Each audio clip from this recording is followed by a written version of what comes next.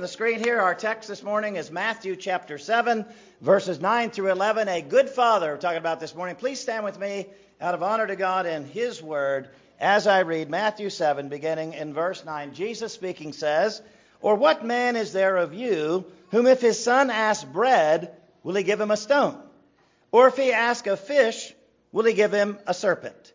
If ye then, being evil, know how to give good gifts unto your children, how much more shall your Father which is in heaven give good things to them that ask him?" Thank you. You may be seated. It is Father's Day, and because I'm a father, I feel like I can tell whatever joke I want, so this may offend you, but I like it. So two people were talking. One said to the other, "Look at that teenager over there with the short hair and the blue jeans. Is that a boy or a girl?" "She's a girl," the other said. "She's my daughter." "Oh, I'm sorry, sir. I didn't realize you were her father." The person says, "I'm not. I'm her mother." That's funny.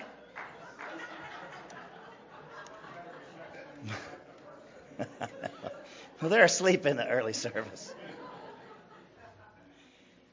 Of all the great things that men have done, are doing, and will do, none is greater than being a good father. There is no assignment given to men that is more important and more necessary than fatherhood. But sadly, fatherhood is one of the most unattended, overlooked, and underestimated tasks in our society today. We need to learn what makes a good father. And so that's what I want to do, taking this text here this morning, seeing first of all, Father as provider. Father as provider. Now, Jesus mentioned a child asking for bread and fish. Now, this would be just the standard fare for the day. If you had one meal a day back in that time and you got a piece of bread and a piece of fish, you were doing really well. And so this is standard. This is not extraordinary. This is not substandard. It's just what was expected. And so Jesus mentioned this child asking his father for bread and fish. And we learn from that one of a father's responsibility is to provide for his family. And providing particularly for physical necessities like clothes and food and shelter. So often at funerals we hear somebody talking about a deceased father and they'll say, well, he was a good provider. He was a good provider. And that's what fathers are supposed to do. It's good that he was a good provider. Now, don't think I don't understand.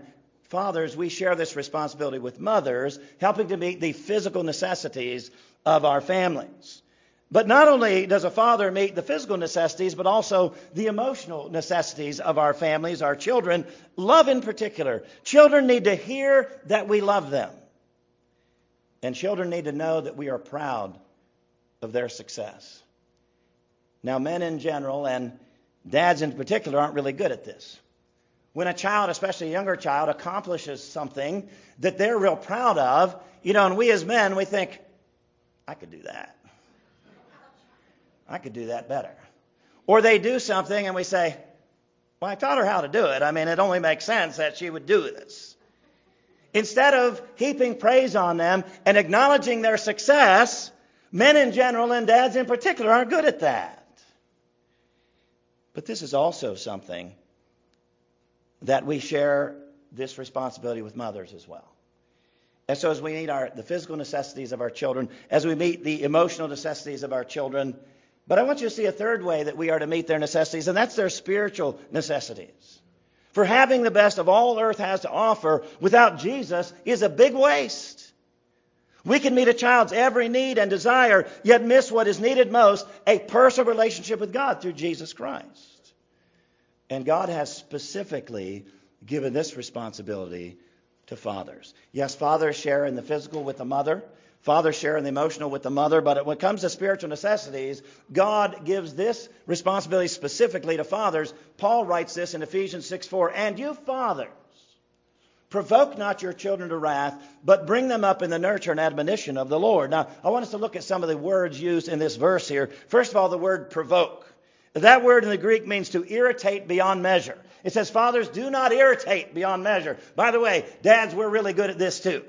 We're good at this with our children, irritating them, and we're good at this with our wives and with everybody else, let's be honest, okay? But the Bible says, do not provoke your children, irritate them beyond measure. Instead, it says to bring them up To bring up in the Greek means to nourish fully. And then it mentions to nurture. That word nurture means to instruct and to discipline. And finally, to admonish. That admonition there towards the end. Admonish means to provide instruction and warning. So this is a responsibility that is specifically given to fathers. But let me say this. We are grateful for mothers who have done what fathers will not. Because when it comes to meeting the physical needs and even sometimes the emotional needs of children, fathers will do that. But so often when it comes to meeting the spiritual needs, they say, you know what, that's really a lady's job. That's really, Sunday school teachers, they're all women. And that's what women do. Not according to the Bible. This is what fathers are commanded to do. But we are grateful for mothers who have done what fathers will not. You see, God holds the father responsible for spiritual leadership in the home. Whether he likes it or not, whether he believes it or not, God holds him responsible. Just like that old joke, we need to give our kids a drug problem. I heard a preacher one time, he said, I was raised in a Christian family, but we had a drug problem. And the drug problem, you've heard this, my parents drug us to church on Sunday. They drug us to Sunday school. They drug us to youth group. Give your kids a drug problem. It's your responsibility, Dad. But I just heard something yesterday, and I want to clarify this. Give them a drug problem. Don't give them a drag problem. There are so-called Christian churches in our area who are hosting Drag Me to Church festivals. Now, what it is, as Christian churches, so-called Christian churches, what they do is they have all the children come, and they have all the adults there dressed in drag, and they attempt to acclimate children to teach them that this is normal behavior. So give your children a drug problem. Do not give your children a drag problem. One is righteous and holy and good. The other could not be more perverse. But fathers, we need to provide the physical, emotional, and spiritual necessities of our children. And we have a good example because God, our Father, provides everything we need to make it in this life and the life to come. He provides everything we need physically. Just a page or two back in Matthew chapter 6, beginning in verse 31, Jesus said, don't worry about what you're going to eat, what you're going to wear. The Father knows you need all these things, but he says in verse 33, but you seek first the kingdom of God, and all these things will be added unto you. And so he makes sure we have what we need physically. He makes sure that we have what we need emotionally. We know that we're loved. Romans 5:8 says, but God demonstrated his love toward us in that while we were yet sinners, Christ died for us. It even meets everything we need spiritually. As Jesus would say in Luke chapter 11 and verse 13, he says, how much more shall your heavenly Father give the Holy Spirit to them who ask him? And so we see Father as provider. Secondly, though, I want us to look at Father as sinner. Father as sinner. We all make mistakes. You may very well be the perfect father, but you're far from perfect. Notice what Jesus calls earthly fathers here in verse 11. He calls them evil. That word there in the Greek means sinner. He said, if you, being a sinner, know how to give good things to your children, how much more will your Father give to you? And this doesn't only apply to sinners. Us fathers are sinners. But this applies to all people. All people are sinners. Romans 3:23 says, for all have sinned and come short of the glory of God. You say, well, I'm not sure, Brother Gary, if I'm a sinner or not. What does it mean to sin? What is a sin? A sin is any thought. A sin is any word. A sin is any action. A sin is any motivation that is displeasing to God. Whether you think so or not, you are a sinner, and so am I. And I want you to know that the sin condition is epidemic. This sin condition is epidemic. First of all, it's universal. Everyone has it. From the newborn to the elderly and everyone in between. Irrespective of ethnicity or nationality, everyone has sin. Now, sin is succinctly defined for us in the Ten Commandments. And when you read the Ten Commandments, you will read over that and you'll find that you've broken at least one of them. At least one. I don't care who you are. I don't care if you're Billy Graham. You've broken at least one of the 10 commandments. And the Bible says this: if you're guilty of one, you're guilty of all. Even the best person you know has broken at least one of the 10 commandments. That's why the Bible can say there is none righteous. Nope, not one. In Romans chapter 3 and verse 10. You see, there is no such thing theologically as a good person. Innocence is an impossible human condition. We are sinners by nature, and we're sinners by choice. We inherit Adam's sin nature by birth. Adam was our federal representative in the Garden of Eden, and Adam's sin has catastrophically affected us all. But not only do we inherit Adam's sin nature by birth, we mimic Adam's sin nature by choice. We all willingly and consciously choose to sin. We all consciously reject God to do our own thing. And so this sin epidemic, it's universal. Secondly, it's congenital. Everyone is born with it. Psalm 51:5, King David is writing a psalm of repentance. And he talks about how he even got here in the first place. And in verse 5, he says, "In sin did my mother conceive me." From the very moment of his conception, he realized he's a sinner. Everyone's born with it. Again, we have inherited it from our father, Adam. Fathers provide the biological delivery system for sin. The sin epidemic is universal. It's congenital. It is general, encompassing the entire person, internally affecting how and what we think and say, externally affecting what we do. And finally and sadly, the sin epidemic is terminal. Sin is a devastating disease. Sin results in death in every instance, no exceptions. Romans 6:23 says, "For the wages of sin is death." Physical death puts people in a grave for a while. Spiritual death puts people in hell forever. And there is nothing that we can do ourselves to reverse it. There is this sin epidemic. It is universal, it's congenital, it's general, it's terminal, and we are helpless in and of ourselves to do anything about it. But there is a cure available through the great physician, Jesus Christ. Jesus Christ died on the cross to pay for your sins. Jesus was buried for your sins. And the third day, Jesus rose again from the dead. And if you receive Jesus Christ as your Savior, you believe that He died, was buried, and rose again from the dead for you, you will be forgiven. You will be saved. You will be given eternal life. You will be healed from this epidemic known as sin. But anything else you try, anything else that seems like it might be a good idea, it has already failed. We all need Jesus, and Jesus alone.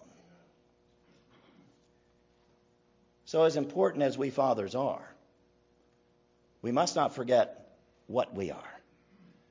We're just sinners saved by grace. Our families may celebrate us. Our church may give us gifts and, waffles. And thank you, ladies, for doing all that. That was great. And we may really feel like we're really something special. And we are important. But we must not forget what we are. Just sinners saved by grace. And as a result, we should be humbled by the privilege and responsibilities that God has given us. That He would allow us to be fathers in this life. And so we see Father as provider. We see Father as sinner. As thirdly and finally, I want us to see Father as teacher. Father as teacher. Jesus used earthly fathers to teach about our heavenly Father. Again, in this little story here, the child went to his father, even as we are to go to God our Father. The father provided for his child, even as God our Father provides for His children. As I mentioned a few weeks ago, earthly fathers give us our first glimpse of our heavenly Father. We fathers give children their first frame of reference. And so as a child is growing up in the home, he learns that the male character, that's the father, right? He learns that. And so then he's raised in home and he knows what a father is. And then he goes to church and he hears about this heavenly Father. He's like, oh, I see. I make the connection. I have a daddy at home. Now I have a daddy in heaven. Makes sense. A good earthly father makes our Heavenly Father look good. But the other side of that coin is this: a poor earthly father makes our Heavenly Father look bad. Now, I didn't say it makes God bad. I'm just saying it makes him look bad. Because when children make this connection, if they got a really bad father at home, and then they come to church and find out, wow, they have a Heavenly Father, like, I don't want one. In fact, somebody very close to me was not raised as a believer. And we got together later in life and started going to church and so on. And everything was fine about God and the Bible until this idea of a Heavenly Father came up. This person had a very poor earthly father, one of these fathers that leaves when the family's young and never comes back and that kind of thing, never sends any money. You've heard the story over and over and over. And so everything was fine until it came to light that there was this Heavenly Father. And this person told me, I'm not interested. I had an earthly father that was bad enough. I certainly don't want another one of them that's even more powerful looking down on me. It was a real struggle. But what a privilege God gives us fathers, that we give our children their first frame of reference to what our Heavenly Father is. And so a good earthly father makes our Heavenly Father look good, but the opposite is true. And as fathers, we must realize the impact we have on our children. A recent survey shows that 24 million children are living without their fathers in America. And there are consequences as a result of this. These children, the study found, that are 2 to 3 times more likely to be poor, use drugs, have educational problems, have health problems, have emotional problems, engage in criminal behavior, and experience child abuse. Now, I'm not saying this is all Dad's fault for missing. I mean, who knows? He may have even died or something, But the statistics show that these children are 2 to 3 times more likely to engage in these very negative behaviors. And the connection is, there's no dad in the home. You see, dads, we teach our children how to be good fathers to their children. We teach our children how to be good husbands to their wives. We teach our children how to be good citizens to their country. We teach our children how to be good employees to their companies. And most importantly, we teach our children how to be good Christians. How do you be a good Christian? Well, by trusting God in every circumstance, worshiping God at every opportunity, and seeking God continually. I mentioned Matthew 6:33, where Jesus said, "Seek ye first the kingdom of God." Actually, when this is spoken in Greek, what Jesus said was, keep asking. It's not just a one-time thing. Seek the Lord, one time. Go to church once a year, go to church once in your lifetime, or read the Bible once, then put it down. He says, you keep seeking the kingdom of God and His righteousness, and all these things will be added unto you. And so we teach our children how to be good Christians by trusting God in every circumstance, worshiping God at every opportunity, and seeking God continually. Keep asking, keep seeking. How do we do that? Number one, by praying regularly. By praying regularly. You need to find a time, you need to find a place where you can pray regularly. The Apostle Paul says this in Colossians 4:2, continue in prayer and watch in the same with thanksgiving. Not only praying regularly, but reading His Word daily. The psalmist in Psalm 119 and verse 11 says, "Thy word have I hid in my heart, that I might not sin against God." And thirdly, serving God faithfully. This is how we teach our children to be good Christians. As they see us seeking God continually, praying regularly, reading the Word daily, serving faithfully. But to teach these things to our children, we must be available to our children. Notice in the story here, the son asks, and the father is there to hear and respond. The son is not just in some empty room, and he just says, I want some bread and fish. No, he goes to his dad, who is there, and his dad can hear him and respond and supply. It is critical that fathers spend time with our children. They need our advice. They need our support. They need our example. boys need to learn how to be godly men from us. And that's more than just them seeing you in church on Sunday. That is a godly activity. That is not being a godly man. Because they not only learn at church, they learn at home. They learn when we're at the store. They learn when we're driving down the road. They learn when we're on the telephone. It's a 24/7 thing. Our kids are always learning from us. Our boys need to learn how to be godly men from us. And our girls need to see how a godly man treats his wife and how a godly man treats his children. Dads, I want to ask you something very seriously. Some of you, it's too late. And for me, 1 week from today, it'll be too late. I'm marrying off my last child. But dads, listen to this. Do you want your daughter to marry somebody like you? Do you want your daughter to marry somebody like you? You know, they say girls marry somebody just like their father. If this is true, it's no wonder their mothers cry at their weddings. See, early service didn't get that. This is a more sophisticated crowd. But seriously, do you want your daughter to marry somebody like you, Dad? Because your children will become what you have taught them to be. Are you comfortable with that? If they're going to turn out just like you, Dad, are you comfortable with that? If you are, God bless you. But if you're not, ask Christ to help you change your ways. And ask Christ to preserve your children from your bad example so far. For you see, fatherhood is easy to achieve. It's easy to achieve.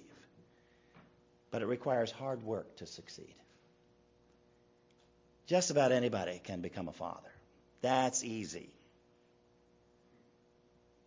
But to be successful, that takes work. So I want to wish all of you, and our fathers in particular, of whom I'm one, a happy Father's Day. And I hope we've all learned from this passage here, we've seen father as provider. Fathers and mothers, yes, you take care of the physical and the emotional necessities, but fathers, spiritual necessities, that's on you. But Mom, if he won't do it, thank you. And God bless you for doing what he has refused to do. He'll answer to God for that. And secondly, we looked at father as sinner. Ain't no perfect person out there. Jesus Christ was the only person who was perfect, and the Bible says he became sin for us. You're a sinner. You're going to mess up. You're not the perfect dad. Neither am I. But we have a perfect Savior who can make up for all the places where we lack. And finally, we looked at father as teacher. Jesus used what we do, dads, our role. He used that to teach about our Heavenly Father. And we are teachers to our children. Be careful what you're teaching your children. You say, well, I don't even talk to my kids. I don't even go near them. You're teaching them something with that. Be careful what you teach your children. And above all, may they learn from you how to be a godly man who loves his wife, who loves his children, but more than that, who loves his Savior with his whole heart. Be careful what you teach them, and make sure you teach them the truth about having a personal relationship with God through Jesus Christ. So if you're here today, Dad and Mom and anybody else, if you've never received Jesus Christ as your personal Savior, this is where it all begins. If you want to be a good dad who can meet the spiritual needs of your children, you need to have your spiritual needs met first. So you're invited to receive Jesus Christ as your Savior. Believe that he died on the cross for your sins, was buried for your sins, and rose again the third day. And having received him, commit to live your life, every moment of your life for him. Being the provider, being the teacher, being the father that God would have you to be. Will you be perfect? No. Will you make mistakes? Yes. But is God gracious? Always. Receive him as your Savior and serve him as your king. Let's pray. Father, we thank you for this time together. We thank you for your word. We thank you for fathers. And Father, there may be some fathers in this room who need to be saved right here, right now. And there are certainly other fathers like myself who are not perfect fathers. Give us your grace and direction. Make us better fathers, we ask in Jesus' name. Amen.